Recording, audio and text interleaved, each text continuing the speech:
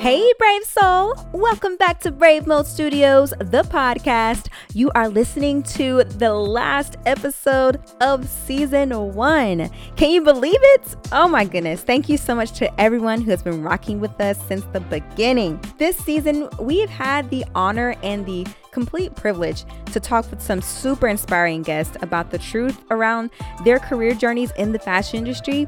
And so I want to wrap this season with a little therapy, all right? Because see, despite all the success that our guests have had, they never neglected to mention just how tough working in the fashion industry can be. So we're going to wrap the season with a little therapy session, okay? And some practical info to help you navigate not only the fashion industry, but specifically toxic work environments within the fashion industry. So today, we've got a licensed therapist on the show who is going to give us 3 indicators of a toxic workplace and 3 strategies for navigating and or exiting said workplace, okay? Because sometimes it's not about staying there, it really is time to go. So if you have found yourself in a toxic workplace, in any industry for that matter, this is a great time to go ahead and get that pen and pad out, all right? All the way from Charlotte, North Carolina, please welcome our brilliant guest today, licensed therapist, Miss Brittany Vanterpool.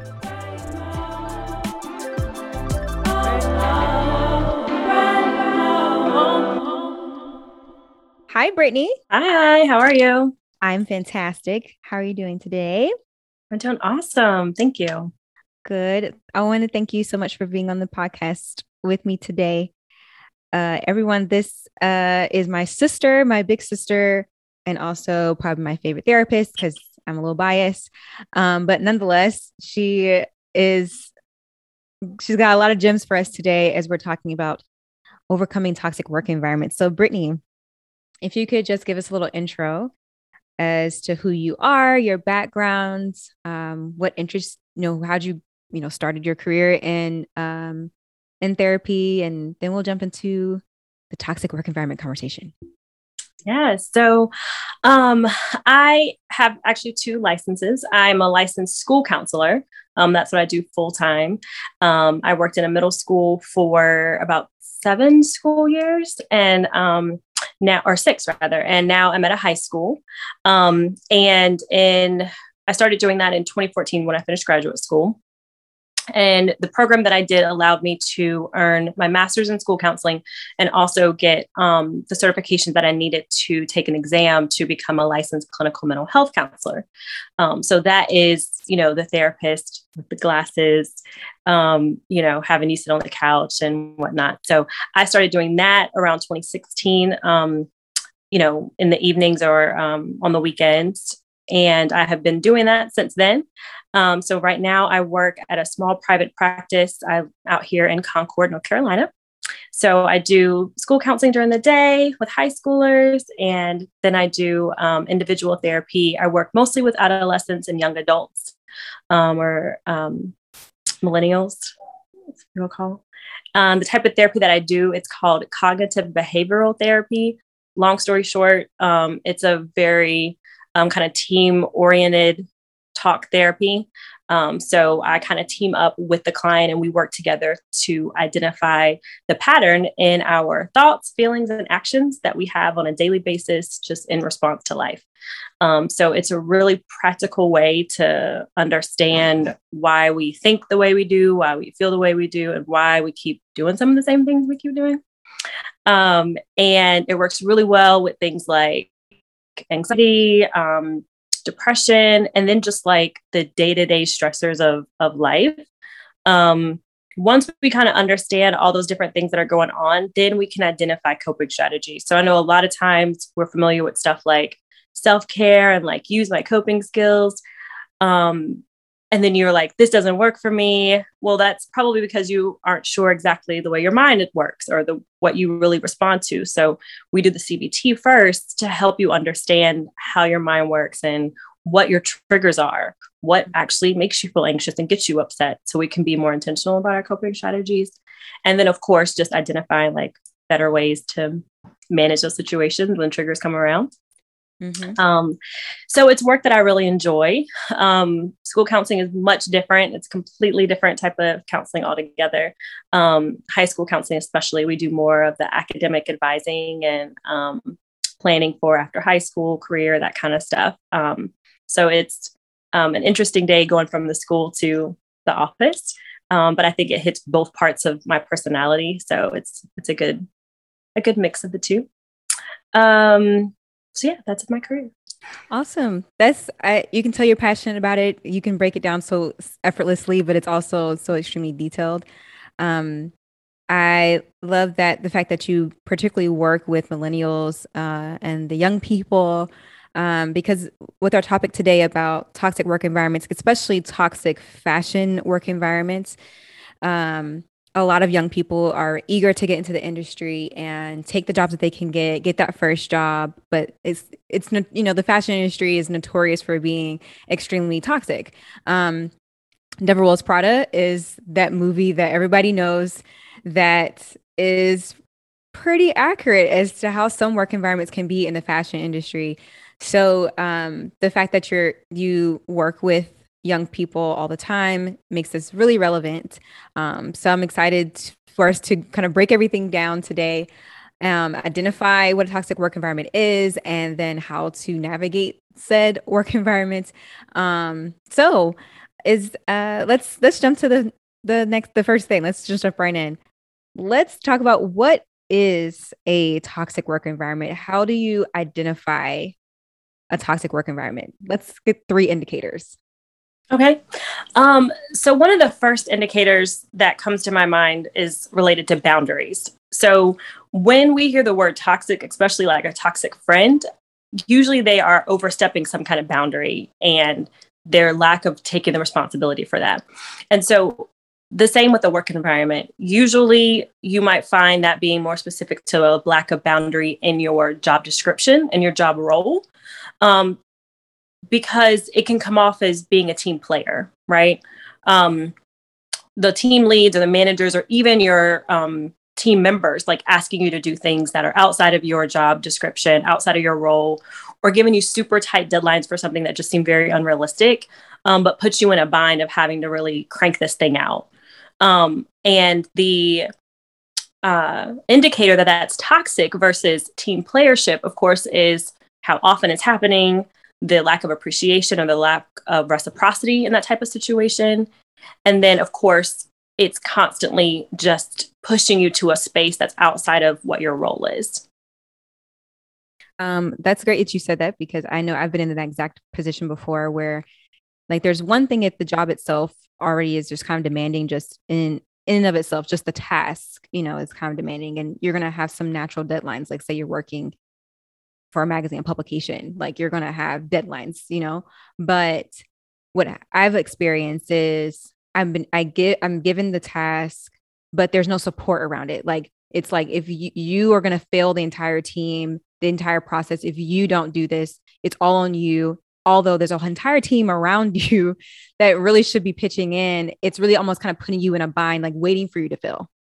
And like testing you constantly to see if you're really going to meet some test that they've created for you, which really isn't a part of your actual job. And that almost makes it harder for you to do the job, which then makes you look more incompetent. and it's almost like, are they doing this on purpose? What is this? Exactly. So boundaries is a huge thing, and knowing when to communicate. Is that what you mean? Like, when you know that your boundaries are being crossed, how do you communicate that in that type of environment? Right. Well, it's toxic if you feel like you can't. Like if you feel like you're trying to explain that to your leader or your members, and their response is like, well, somebody has to do it, or like, just get it done, or whatever the case is, or oh well, because it leaves you confused as to like, well, what really is my role, and will I get penalized for not like trying to help?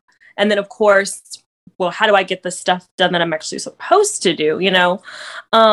So to your question, a way to present that is saying just that, helping out for a few things here and there. And then once you realize it's become a pattern, some things that I've always done is kind of just try to go back to to whatever the role is defined as, or whatever the handbook says, or whatever the case is. So a prime example is like,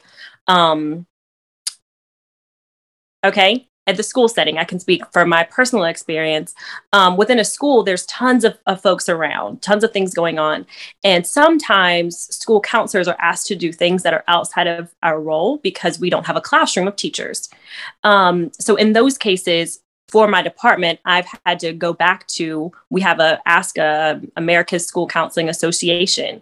And I go back to those standards when I reach out to the principals and say, according to the ASCA standards, these jobs or these activities are not part of our standards and get in the way of us being able to serve students in X, Y, and Z way.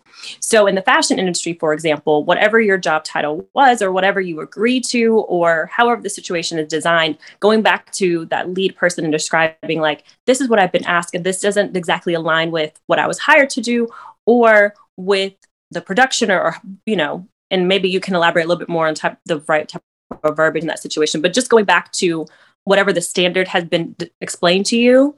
And if it hasn't, for example, which happens very often sometimes in these roles, especially because there's so many different people on a set, right?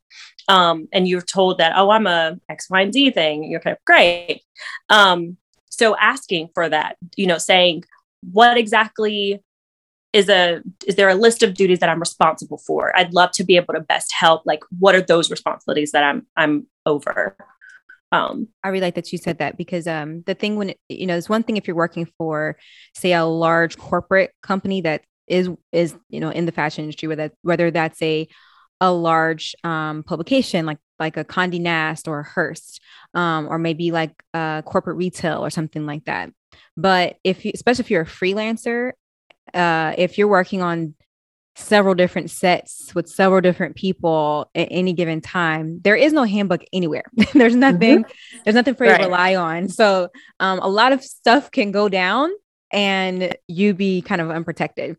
So, I mean, sometimes you have, you can be a part of the union, but usually that's for television production. That's usually not for, if you're like a stylist, or if you're a hair makeup artist working off of a television production, if you're doing like an editorial magazine thing, there's not any of that. But going to whoever is making that environment toxic for you, which will probably be a leader of some sort, maybe the production company who hired you, and having them reiterate exactly what your tasks are supposed to be, even confirming that before you hop on set, just confirm that with them when you confirm the booking, when you confirm the job, confirm that with whomever is you're assisting, or whoever has hired you.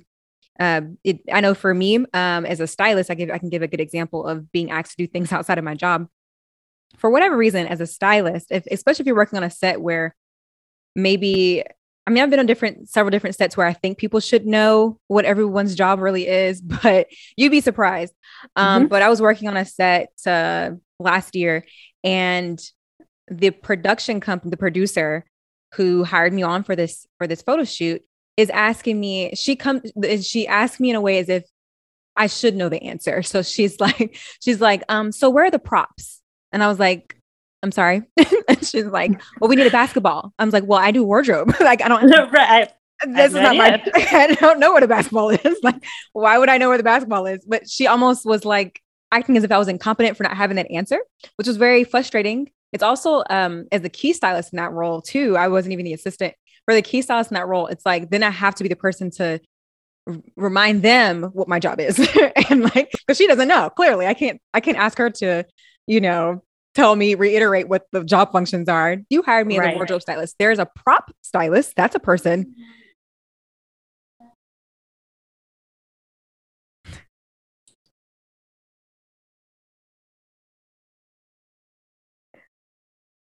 So I had to tell her what my job was, because she clearly didn't know what my job was. She's asking me about props. Clearly she did not hire a prop stylist, but needed props. And so I had to explain to her, no, that's not what we do. And depending on the temperature in that environment, sometimes that can, especially when you're working on sets, the way that you work on sets, how you get rehired has everything to do with how well you get along with people. Yep. Sometimes it's a talent thing, but most of it, about 80 to 90% of it, is if people like you. You can always learn the skill of styling. You can learn the skill of doing several different things, especially if it's simple things and they just need you to grab a couple of shirts. Like anyone could probably do that. But whether they like you or not, whether they like working with you or not is really the question. And so sometimes putting in those boundaries can be scary because you're like, well, I don't know if I'm going to get hired for this again. Because I had to tell them, well, I don't buy basketballs with the wardrobe budget. It sounds obvious to the everyday person, but you'd be surprised. And even on that same set, the photographer I'm doing last looks, which is basically when you go in with the talent, the model, whoever, and make sure the clothing looks right on the person before the photographer begins shooting. Right. The minute I was doing that, this photographer says, "Oh, wow, you actually do a job. I thought that you just played with the clothes all day." And I'm like, okay. So what I'm not going to do is go off on you in this set, but I'm just not going to say nothing because, and even though for me, that's kind of hard not to respond to something like that. I think for anybody to insult your work like that, is hard to take. And you're like, where there isn't a resource particularly for that. Usually it's just kind of, you have to fight through that job, get the job done, and just keep moving. And you probably wouldn't want to be hired by that particular production team again anyway.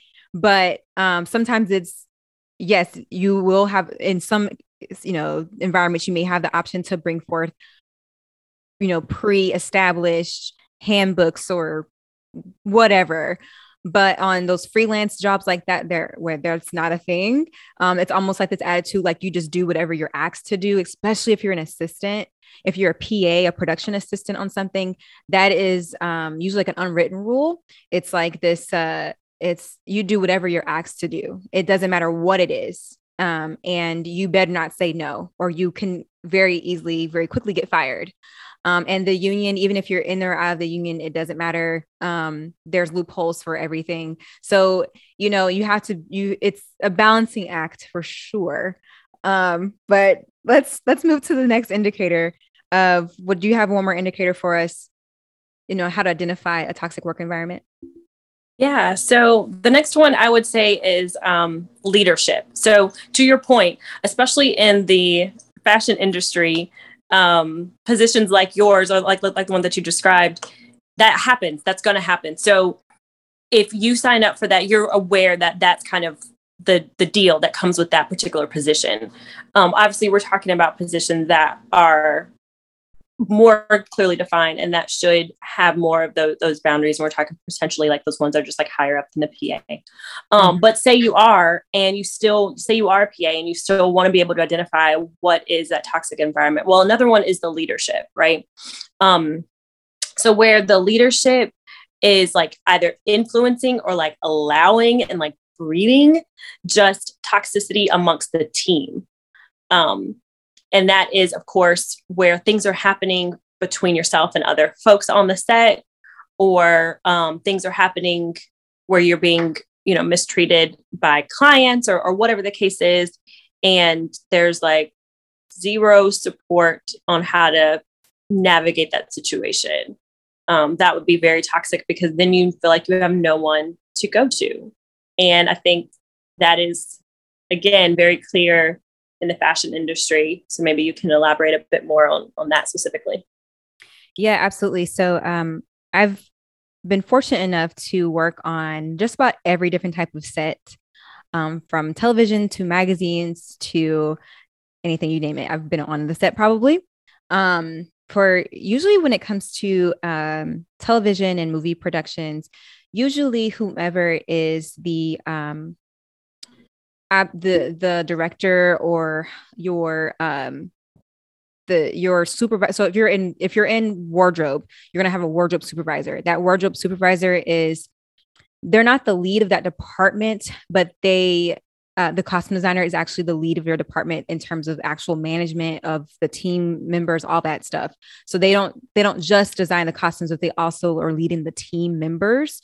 But the costume supervisor is literally just that, the supervisor basically. So they're the step below the costume designer. Usually that person is the one who's going to kind of set the tone it depends on the production. Every production is different, but usually that supervisor is responsible for setting that tone and making sure that everyone's taken care of. If, like Brittany is saying, if the the toxicity is coming from that person, it's a little tough. Then you have the lead producers who are going to be those individuals that you should be able to go to. Should there be a sexual harassment type situation, which I have absolutely dealt with twice on productions. Usually the producers are the people that you would go to be your aid. They're supposed to be those people who you can rely on. But like in any environment, there are absolutely tons of politics, especially as a person of color working in these industries. I've worked on shows that are maybe like heavily Black when it comes to the cast, but behind the scenes, it's almost the amount of Black people are in the show. That's me. White people are in behind the scenes. So sometimes there's that still tons of racial biases that you're going, or bias. I don't know, that wasn't the right word. Racial bias. We'll go with bias. Racial bias that that you may still deal with, even if you're working on a show that's on BET. Like, I've experienced that as well. So, again, your producers should be the people that you can go to, possibly someone at the union, even whether you're in the union or not. However, again, some of it you have to just kind of work through. If it's causing you, I know for me, I've been in situations where it's literally caused me anxiety attacks. And so that was my indicator. Unfortunately, I let it get to that point, but it didn't take very long for one of the productions I've been on. So with that said, I kind of that was my indicator of like, okay, this is not normal. This is an abnormal amount of stress. I've done this role before, and on the previous production, it did not cause me this type of stress. If I made a mistake, it may have been brought to my attention. In a healthier environment, it was brought to my attention. I had the opportunity to fix it and then move on. In a toxic environment, it's almost like it gets blown out of proportion.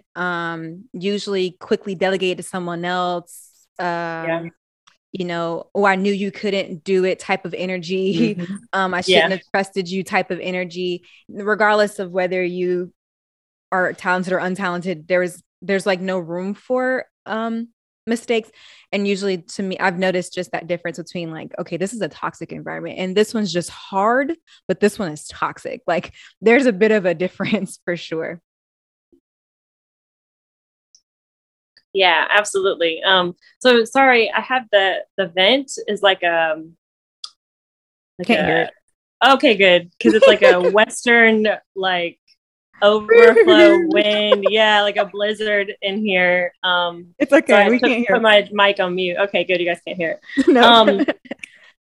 So absolutely. Like, I think you brought up a perfect point. And that's again, those are the indicators. Like when your concerns are met with that type of energy from the people up top, you're not in a safe space because you can't go to them about anything. And I'm not really sure. There's lots of theories as to why the American work environment is designed the way it is. There are some countries in the world that take, 3-week breaks. Everybody's not working. Everybody's relaxing.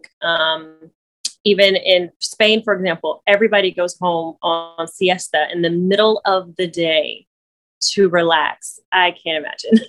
I feel guilty if anybody. Like if I try to eat my sandwich in my office and I'm not typing on the computer, I feel guilty if somebody walks by, right? That's a problem. And that is, yes. It's a problem. That's an issue, right? But that comes in, that gets created in your mind. As I'm telling people what toxic work environments are, right? But my environment's not toxic. It's just super busy. And that speaks to, again, how easy it is to come into the mindset that you're supposed to always be grinding in order to be productive. And those are not the same thing. Or they're not mutually exclusive anyway. So the third indicator of a toxic work environment, from my perspective, would be an environment that leaves you like physically, mentally exhausted, and that just overall does not align with your personal and or professional values. So are the people treating each other like crap? Are, like we said, the leadership isn't there for you. They are expecting you to be available 24/7, and the pay is not 24/7 pay. Those kinds of things, are you clear example? The Deborah Rose Prada, I think, is a perfect example. She was busting her butt. There was one scene that is just so funny to me. I can't think of her name right now. If you asked me any other moment, I'd know the lady's name. Anne Hathaway. No, not the actor. Sorry. The lady over the magazine. What was her name? Oh God! As soon as exactly. Someone listening right now is like yelling it at the radio at the podcast. Give me 1 second. Miranda Priestley. Thank you. You're welcome. Miranda Priestley's office. Okay, there we go. Thank you. You're welcome. So, Miranda Priestley is on the phone yelling at Andy, who she kept calling Emily, to get her a flight back to New York from Miami. And that was a clear example of one of those situations. She's like, and she literally goes, "This is your job." Under no circumstance was it her job to find her a flight in the middle of a tropical storm. Now, granted, for the film, they exaggerated it. I certainly hope that there isn't an assistant out there that is getting called at 9:00 at night to try to find your face. I honestly would not doubt it.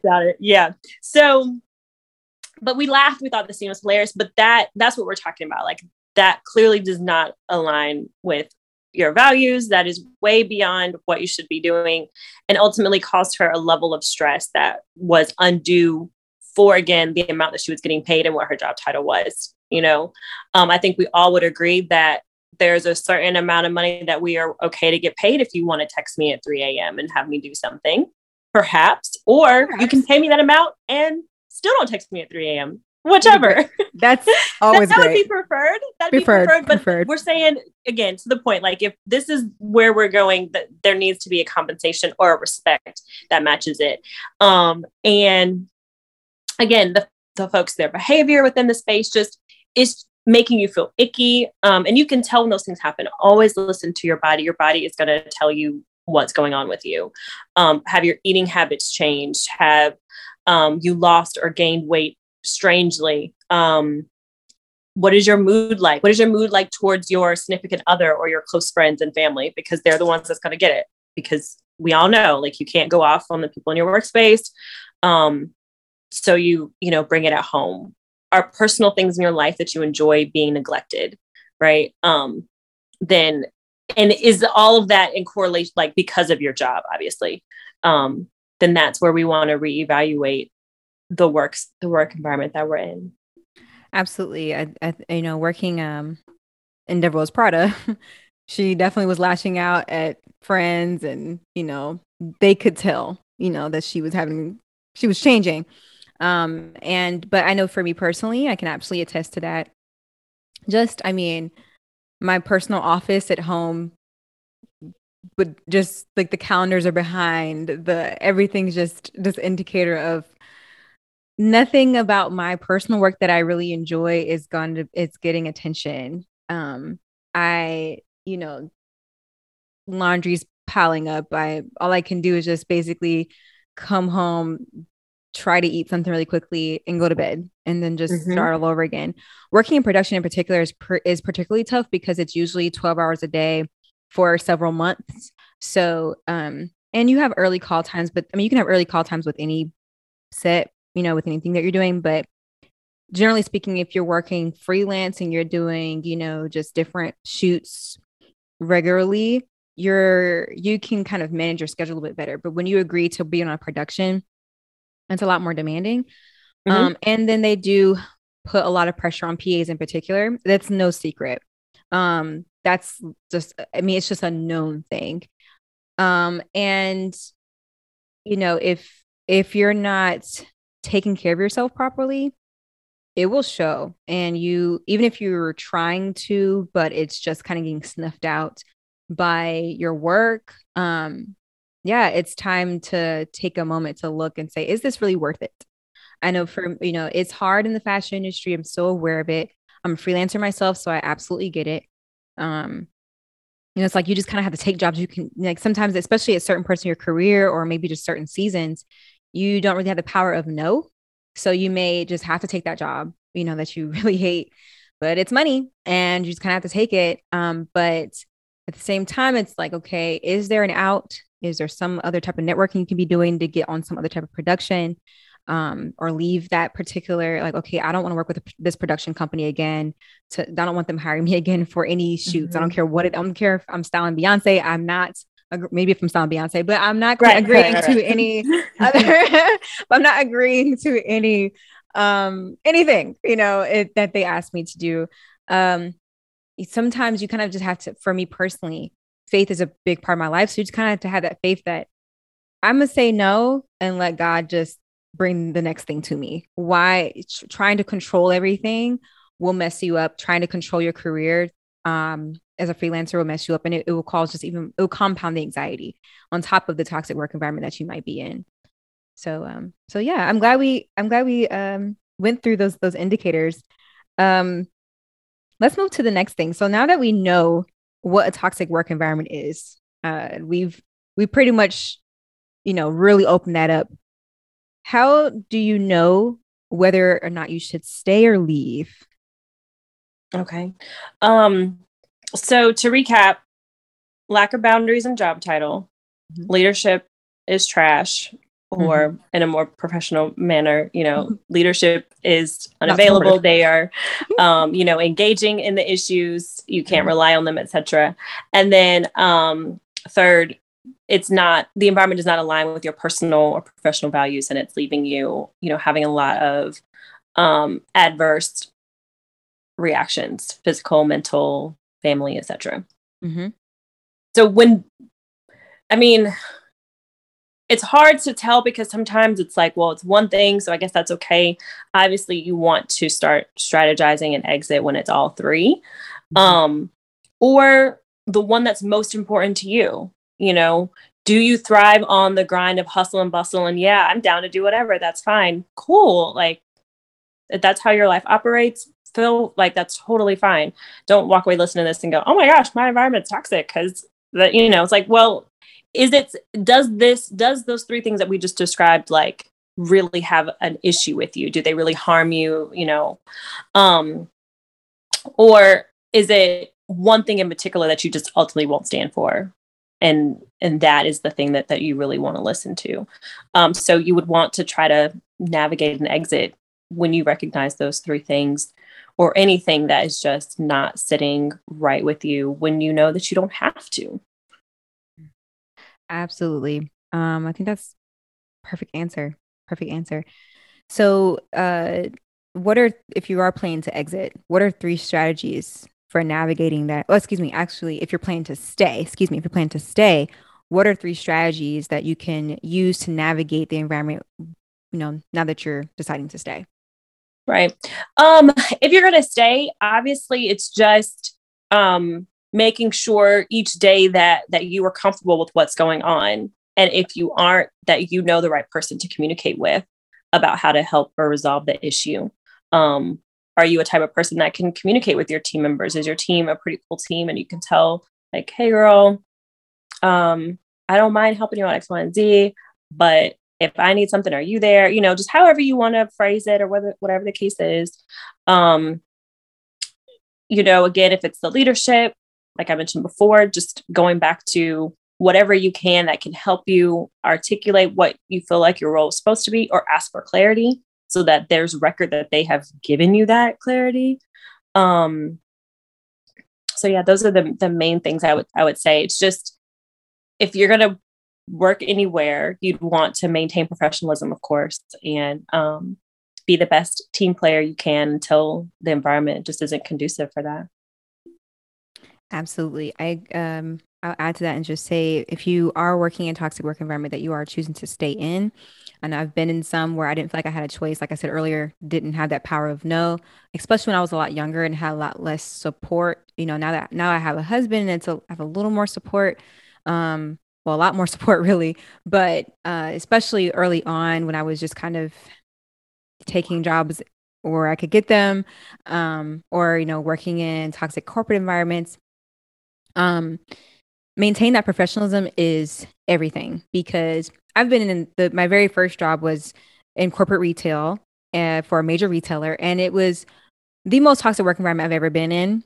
And it messed me up for a little while, but I did learn a lot about myself and how I react to stressful situations, and what I need to do to fuel myself so that I can do what I need to do to make this check, so I can keep this good light on and this good car filled with gas and so on and so forth, live my life. So in that environment, I stayed there for a little over 2 years. I stayed there for a little over 2 years, where till they fired me. Basically, I probably would still be there if they hadn't. Who knows? But I was wrongfully terminated from that job. But in that 2 year span, I was constantly what I would call baited. So basically, they would say things to try to get interaction out of me, or they would, even if I didn't make a mistake, or they thought I made a mistake, or even if I really did make a mistake, they would literally like email several people that didn't need to be on this email, that weren't even associated with the situation to begin with, just to embarrass me. I forgot about CCing the randoms on those emails. Why do you don't need the CEO of this company from our department to know about this one small thing that's not going to affect their life whatsoever. But some people, they really get a rise out of that. Something that God told me at that time that always sat with me was that people can't put you in a hell that they aren't already in. So one day I was on a real struggle bus there, and I just had to get up from my desk and just take a walk. And that he literally just dropped that on in my mind as I was because I was wondering, like, what is wrong with these people? Like, good grief, like it's just crazy. And I realized, like, anyone who creates a toxic environment is literally hemorrhaging toxicity. So that's all that's in them, most likely. And it's especially if you're in an assistant role, especially if you're a person of color, especially if there's anything that they can find to find some way to disenfranchise you, they're going to do it, if love to marginalize anybody that looks different than who they are. Exactly. It doesn't matter what it is. If it can be a gamut of things, anything that they think can make them feel better about themselves, they may just pull that out. And you can tell they're just grasping at straws, just anything. That was a mindset that helped me stay at bay.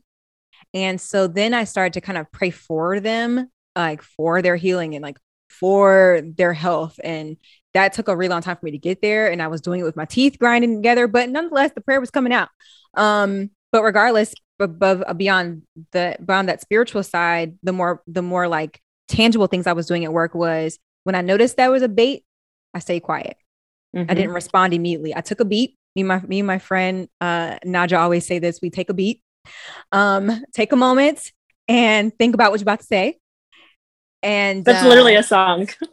It's a song. Take a beat, or it's like wait, think before you say, or something like That's real. It will save you lots of things, because I knew that they were looking for I think they were just looking for an excuse to fire me prematurely, like just, oh, she's rude or she has an attitude. And especially as a Black woman, being the only Black woman in my department of like 150 people, the angry Black woman thing, they're waiting for me to do that. They're like waiting for me to blow up. And I was not about to do that. And my shower in the morning got a whole earful. The walls, I mean, they got it all. Poor walls. They didn't deserve it, but they did. That's where I got to let it out a little bit. But while I was there, I made sure that I didn't respond. And if I did respond, it was always something that was based in fact and truth.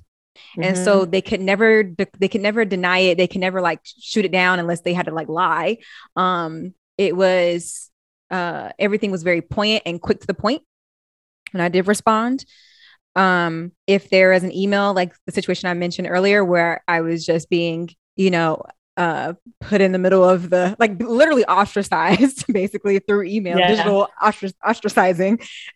Like if it's in that type of situation, I made sure that all those people were CC'd when I made my response and saying, A, B, and C is the situation. So cool. All y'all on here, fine. So all y'all gonna get the rest of everything that's gonna be on here too.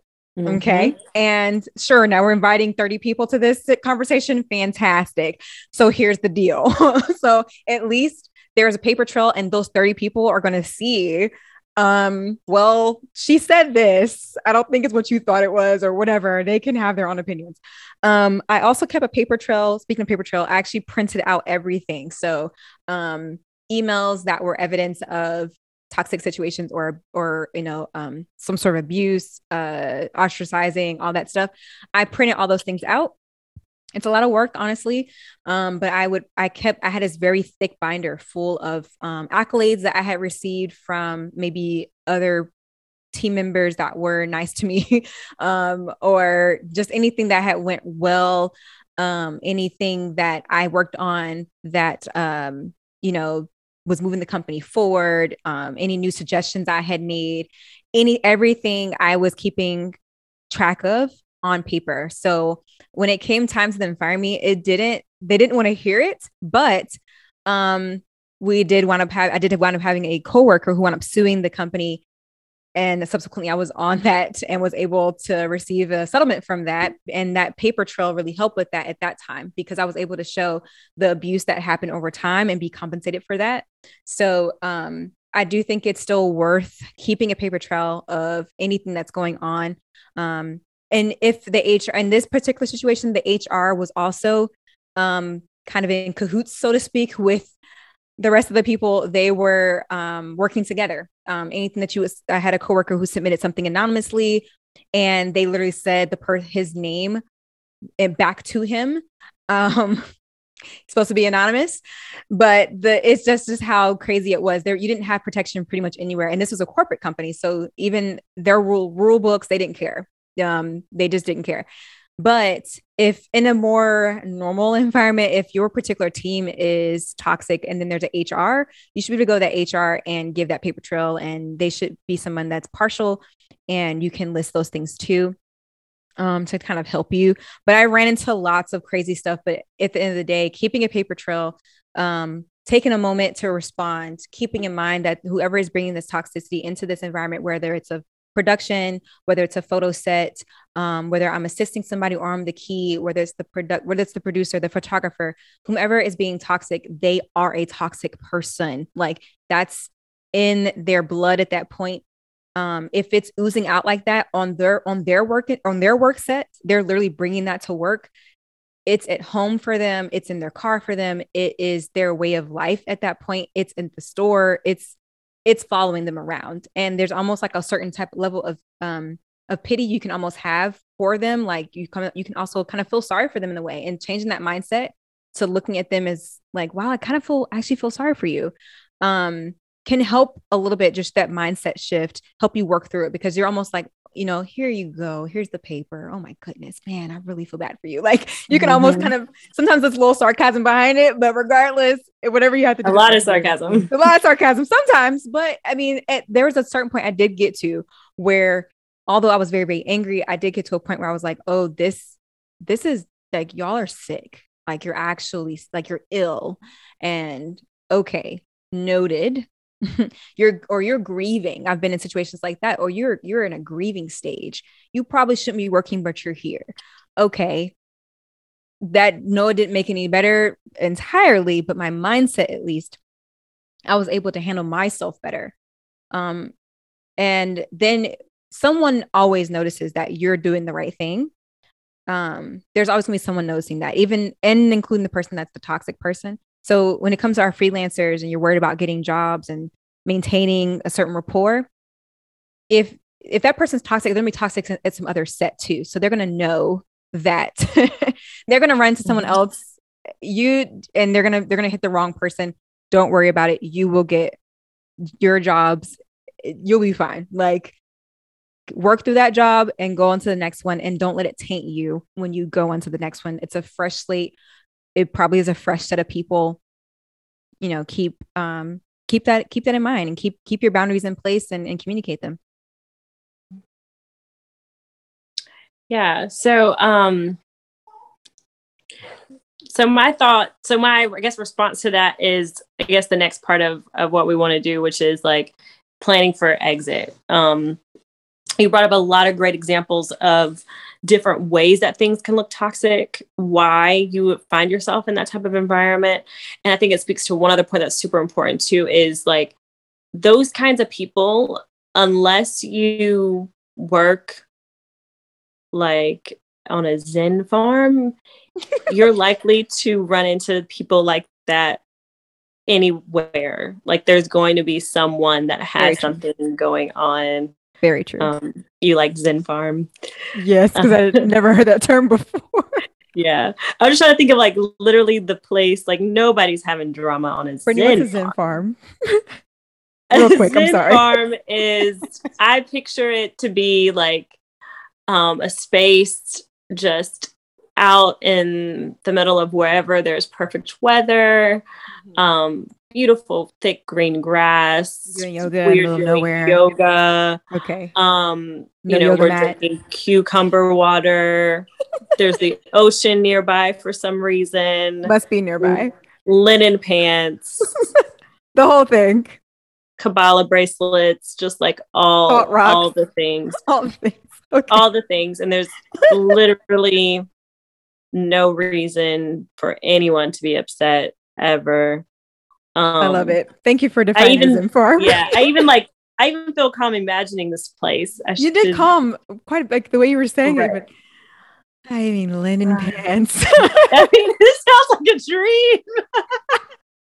Find a Zen farm because I know. Need to find. Yeah. So basically, so I bring that up to say, like, unless you're in a place that's like specific where everybody's thought and goal is like to keep the Zen and like be, you know, just carefree, somebody's going to come to work with stuff, which is why they try to say like, leave it at the door, but that's impossible. We spend, honestly, Americans spend over half of their life in workspaces, or with work people, or married to the person that they work with. I mean, blah, blah, blah. So in production, it's way more than half your life, because 12 hours a day, it's more than half your life.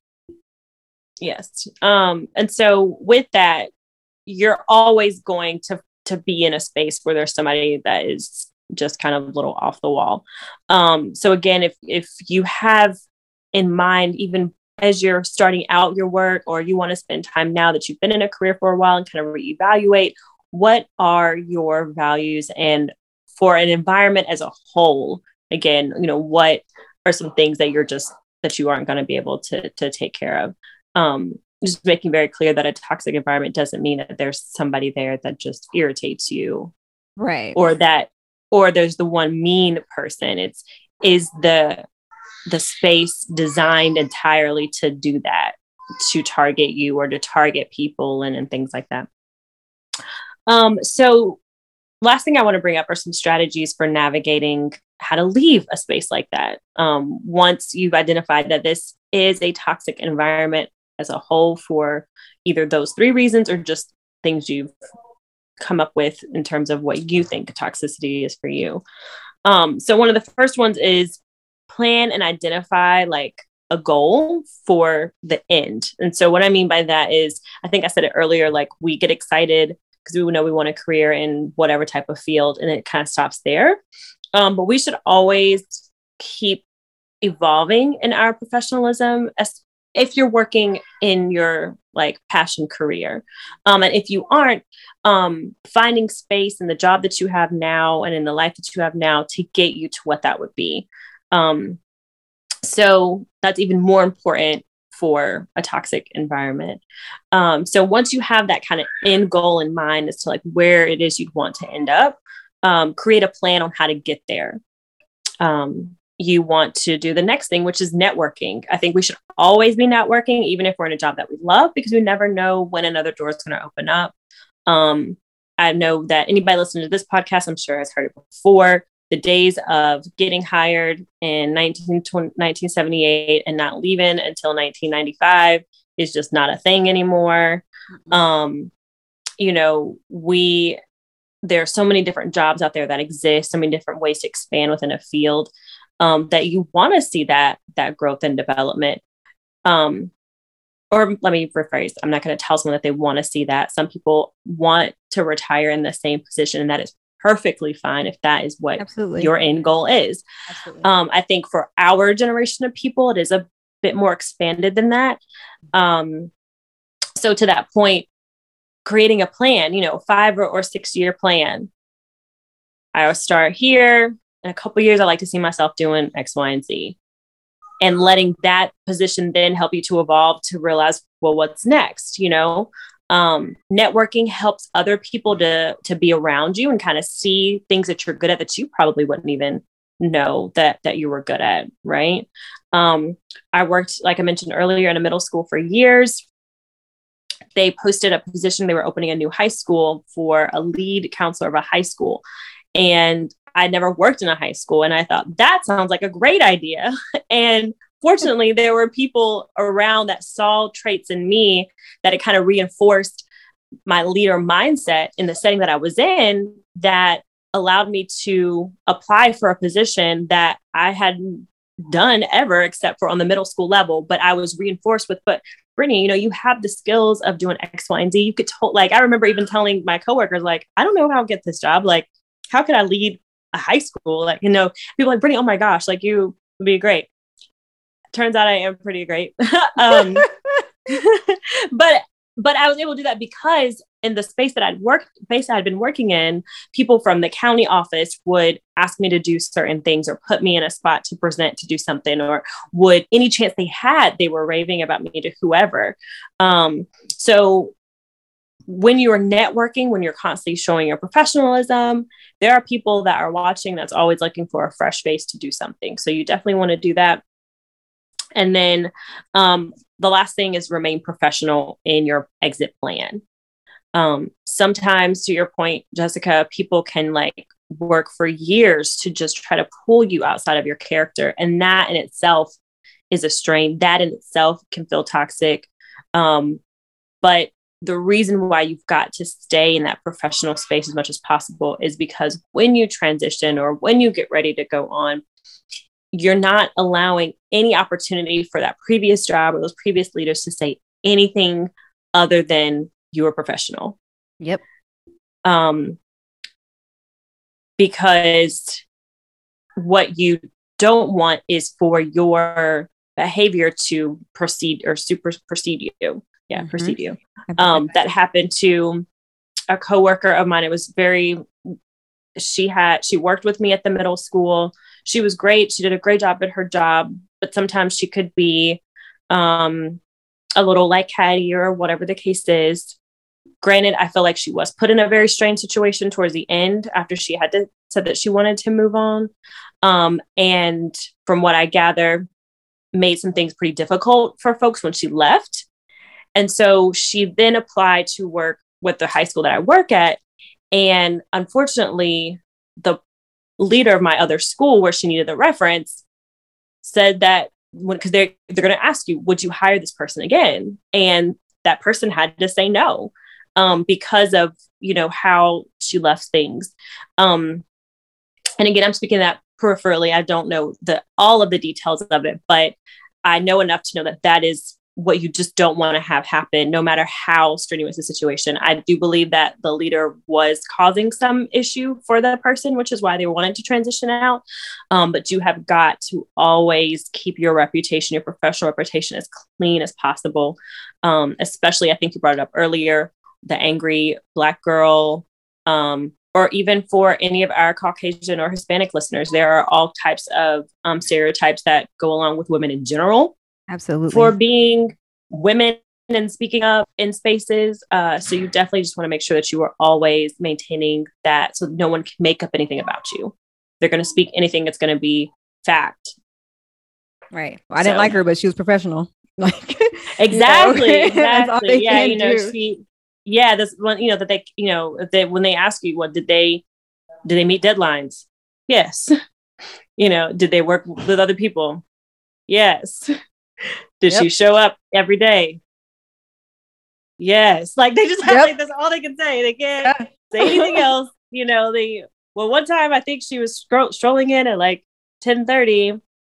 What date was that? That was such and such date. Well, I have here that she had a doctor's appointment. Yes.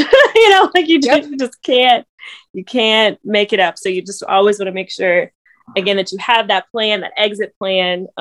Even if it's an environment that you love, just how can you continue to, that was Phoenix. How can you continue to move on or go forward? Networking so that people know your name, people know who you are. They're going to pull you in spaces you want to shine. And then lastly, of course, just remaining professional. Yeah. Brittany's mentioning Phoenix, my nephew, her new son. He's 1. He just turned 1 and he's having a ball wherever he is in the house. Yeah. He's downstairs playing with something. It's fun. Whatever it is, it's fun. Yeah. But I want to just, you said all that perfectly. Just make sure that we really tie this in with working in fashion. There has never been a job I've gotten that wasn't a referral. Not one. Doesn't matter what type of job it was. And that is, it's like, I suppose that's true just about in any industry. But when it comes to the fashion industry, especially with freelance roles, it's not like you're going to find these job lists on LinkedIn or Glassdoor.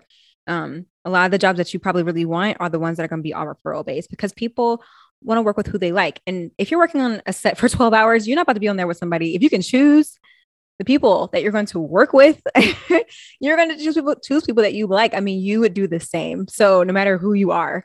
So it's really no different. It's not even anything personal. It's just, well, it's personal. I guess it is personal, but it's like, generally speaking, it's really more like about whether they enjoy working with you. And I've been complimented before, like, man, that was really tough, but you did a good job. You responded really well. Like I've had people tell me that, if there's maybe there's just one time I'm working on this particular production or set or whatever. And maybe there's not like, there's not a ladder move to make, it's just kind of like, well, maybe hopefully I get hired by them again kind of thing. It's really what you're usually left with. The impression you've left there, I talk about this, a lot, especially for my assistants. I talk about this on the YouTube channel for especially assisting etiquette, have a sense of urgency, always be willing to help, always be thinking about what will make this set move more efficiently. That's how you work. If you work like that, no matter who is being crazy, you keep your eye on that. Even if it's that person, even the crazy person's person you have to assist, they cannot say that you didn't have them, those shoes prepped when it was time to get changed into them. They cannot say that the stuff was not steamed when they walked in or not steamed before the shooting started. They cannot say that you weren't keeping the wardrobe area clean and being organized. Mm-hmm. Of course, I'm just speaking from a wardrobe perspective, but if you're a hair makeup artist, if you are assisting a photographer, if you're whatever you are doing, your job, especially when it comes to assisting, because that's when it's the most fragile for people. That's when you tend to, if you're in the more key levels, sometimes you're not dealing with the toxicity at least not in the same way. And maybe you don't feel as vulnerable and, you have a little bit more you can be a little bit more choosy about the jobs you take. So that's why I'm just putting so much emphasis on the assistants. But, if you hyper focus on getting that job done, you can really just stay quiet the whole time. You don't have to speak to everybody. Not everybody's, I've been on sets that just weren't great. People just weren't really friendly. And it's like, okay, well, this is one of the sets. I'm just going to be quiet and just get the job done. Fine. And also just not being, trying to be buddy with everybody always is not necessary. You can be absolutely kind to people, you may make very organic connections with people. But try to stay off your phone. Like, don't just be chilling on your phone. There's always something to do. Like, you keep that. No one can say a bad thing about you.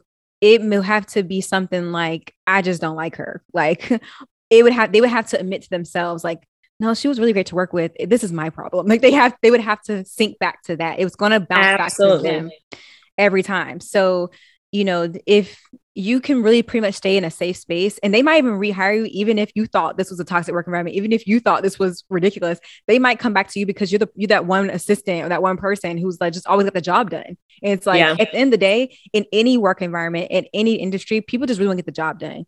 That's never going to change wherever you work, wherever industry you're in. So if you're just there to get the job done, Even if like I've experienced, if they want to fire you regardless, you still got up every morning, hang them in there and got the job done regardless. And they can never say anything different unless they absolutely just have to lie.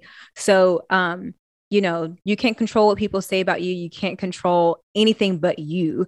So knowing that, do that, control you, take your beats, before you respond. Like I said, be hyper focused on getting that job done. Get that check and go on about your business. That's all you need to do. That's all you need to do on the basic level of anything that you're working on. Is there anything else you wanted to add to anything that you were mentioning before with exit strategies, the indicators, anything like that before we wrap up? No, I think that's it. I think you've done a great job of bringing the perspective, of course, because you're this house, but making sure that you're able to tie those points together with that. Absolutely not. I mean, I guess, well, yeah. Mm-hmm. Above all else, whatever you're doing, just always like checking in with yourself and making sure that it's aligning with your values, because it's going to feel not right, even if everybody is nice. Absolutely. Even if there isn't any drama. So just always make sure that what you're doing is aligning with your values. And if it isn't, like reevaluating, is there something that you need to do differently? And then if that's not the case, then how do I need to transition to something that does? Because sometimes it just comes right down to that. And then it's like, well, what are those values? When I finished one of the internships I did in graduate school, they threw like a little party for me or whatever, because I was awesome. Mm-hmm. But one of the ladies she said, as you go forward, write down what your values are and make sure that you stick with those. Make sure that those values, that you find those in your workspace, in your personal life, and you won't ever really have, any issues going forward. So, my hope is that after you guys listen to this, that you have had a chance to kind of reflect on some of the things that we said, reflect on your work environment, and maybe like envision the work environment that is most ideal to you. And how can you create that? How can you create some of those things? One of my coworkers, she's super sweet. She made this little like coffee and tea set thing in the main workroom, just something like a little and she made a little sign that says, fill your cup. Oh. Stop it. Because that means, right, exactly.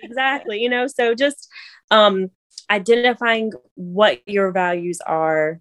Like I said earlier, too, also identifying where you want your end goal to be and strategizing to always get there. So I know that was a lot for someone who said they didn't have anything else to say. Okay. No, you're like all of it's absolute truth. I'm glad we had this conversation. I'm definitely prayerful that whoever's listening to this needed it, or at least can give it to someone else who might need it.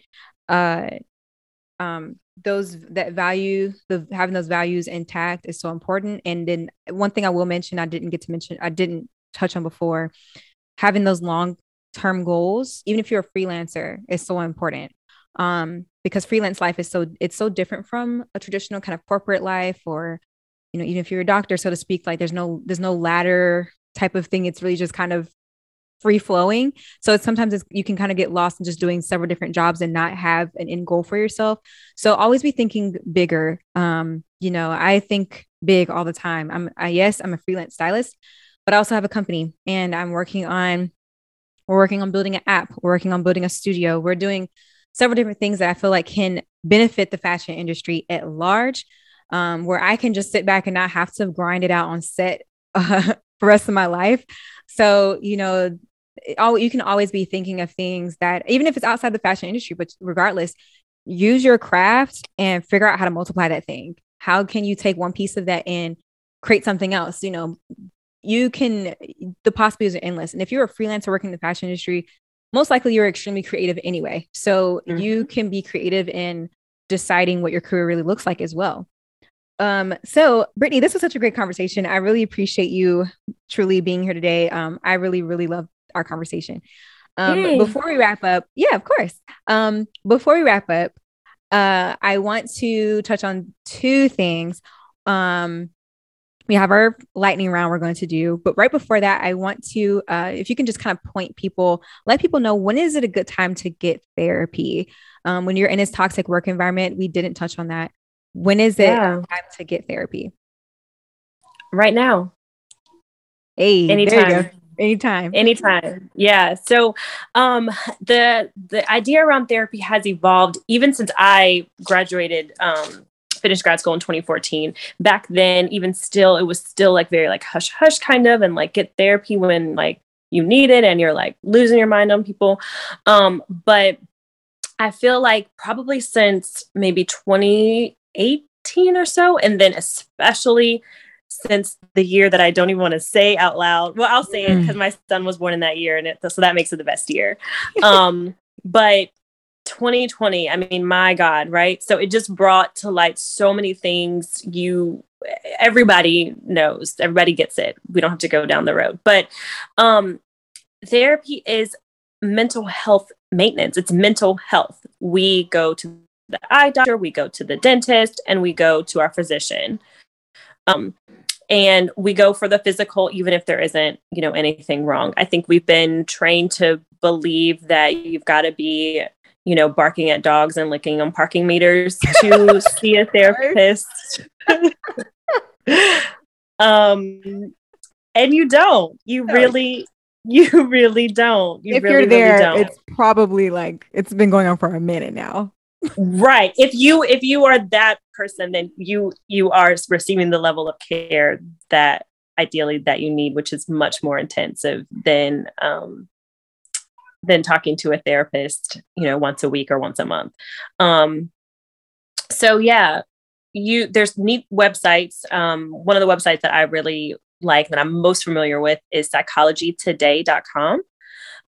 It's pretty much like Facebook for therapists or for people looking for a therapist. You can search therapist by zip code, by insurance type, by gender, by topic, age, whatever. It has their profile picture, a brief bio, and then it lists what what type of clients they serve, the insurance they take, the cost. You can email them directly through that website. You can give them a call.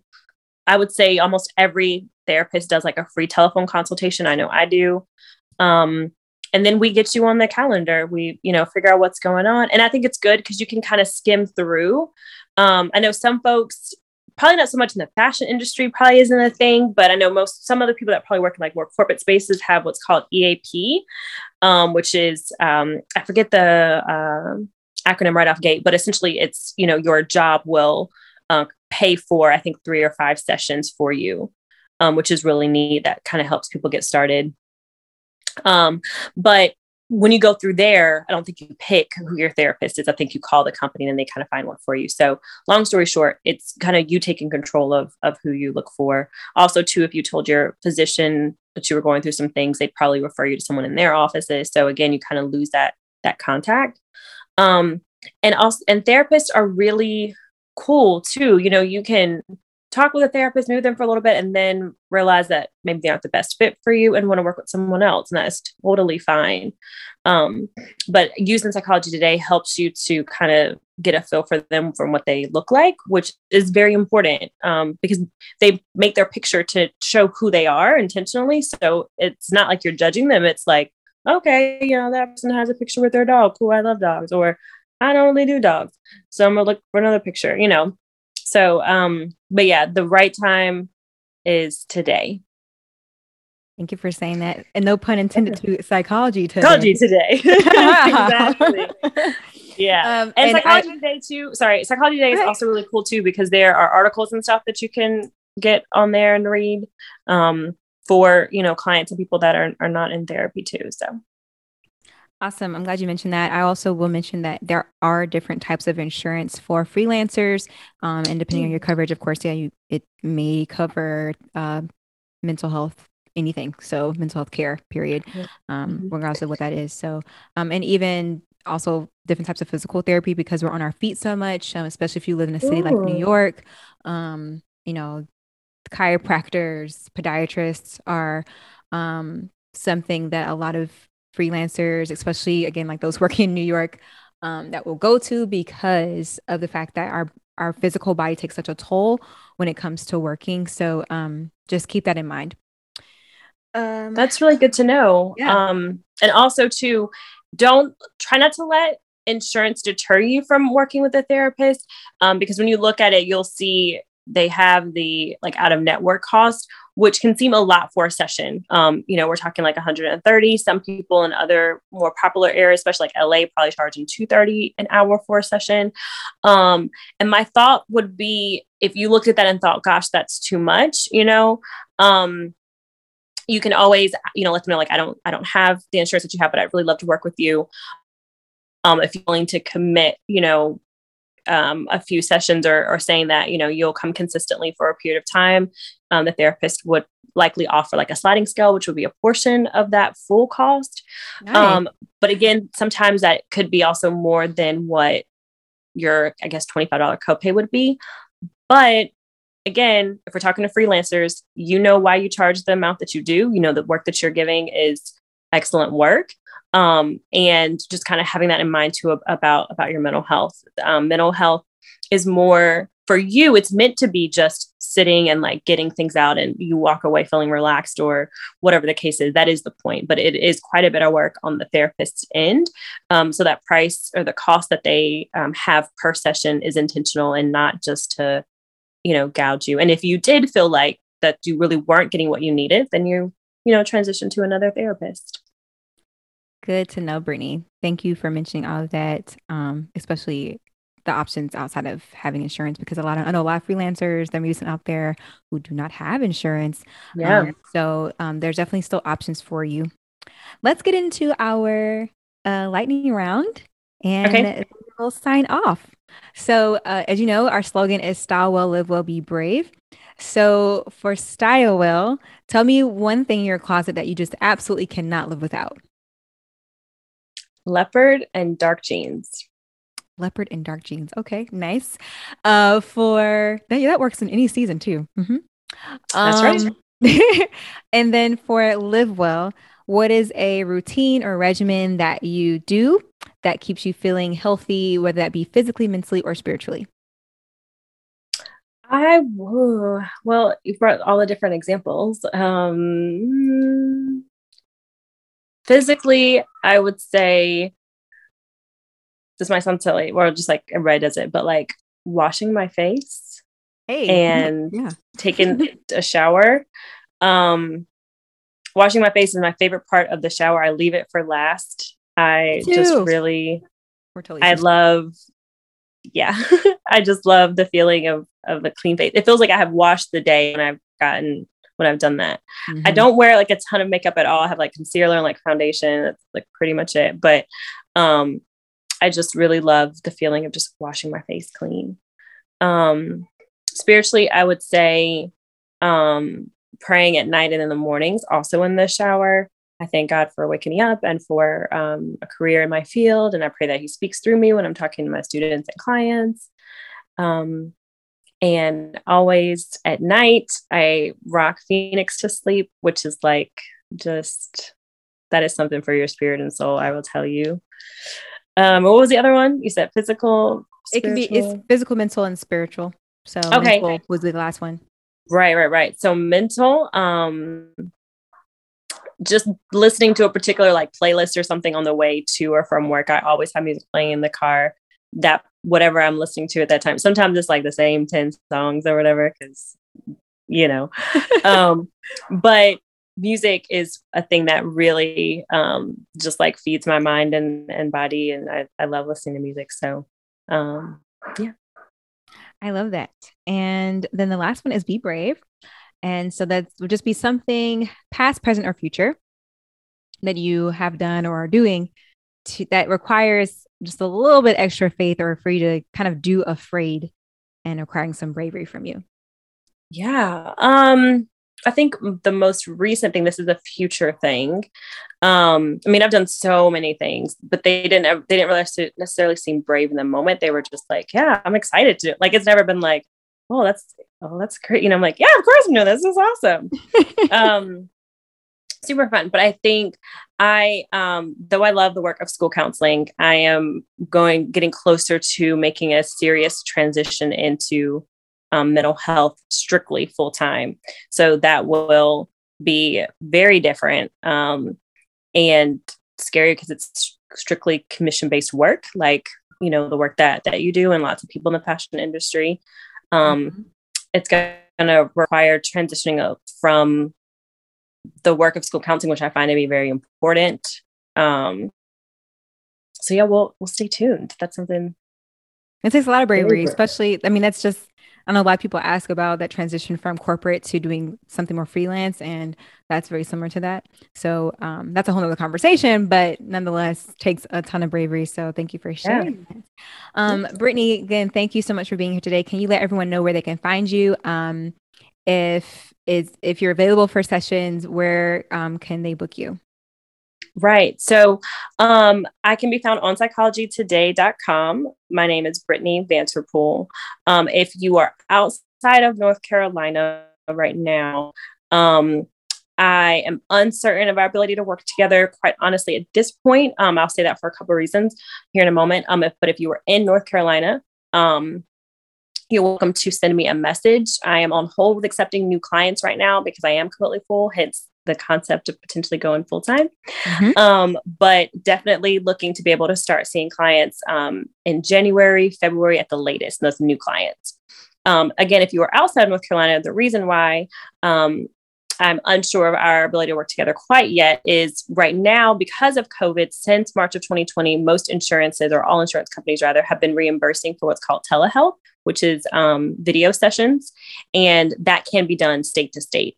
And so if you live in another state, then obviously, you know, we could host our sessions. But the reason why that's on hold is because I've not yet received word from insurance companies on how much longer they're planning to extend that. And so if that's the case, then there's a lot more steps that go into providing telehealth across state lines with the particular license that I have, or just license that any therapist has, honestly. So I wouldn't want to say, oh, you're in California, we can definitely start working together, because I'm not sure if that will always be the case. But aside from working together, I also have an Instagram page, which is Brittany Vanterpool _LCH or LCMHC. Sorry, we changed our acronyms not long ago, so it's longer than normal, but licensed clinical mental health counselor. So Brittany Vanterpool _ those letters. We'll put that in the description of the podcast too, so people can, no worries. As promised, yes, Brittany's Instagram handle is in the description below. But I hope that you all truly enjoyed this episode. And no matter what industry you're working in, that you found something that was super applicable to you. Thank you for letting me share my personal experiences with you. I'm hoping that was encouraging for you. You are not alone if you are experiencing those things. You're not alone over here at Brave Mode Studios. We truly care about the live well aspect of our mantra here at Brave Mode. And, you know, I'm glad and I'm hopeful that we got to, you know, give you a little dose of living well today and taking care of yourself while you are pursuing your career goals. As I mentioned, y'all, this is the last episode of season 1, but stay tuned for season 2 coming in the spring of 2022, as we'll be talking to more super brilliant and super inspiring guests. But until then, you know what to do. Before we do it, though, make sure you subscribe to our YouTube channel at Brave Mode Studios. Follow us on Instagram at Brave Mode. And until then, style well, live well, be brave. Peace.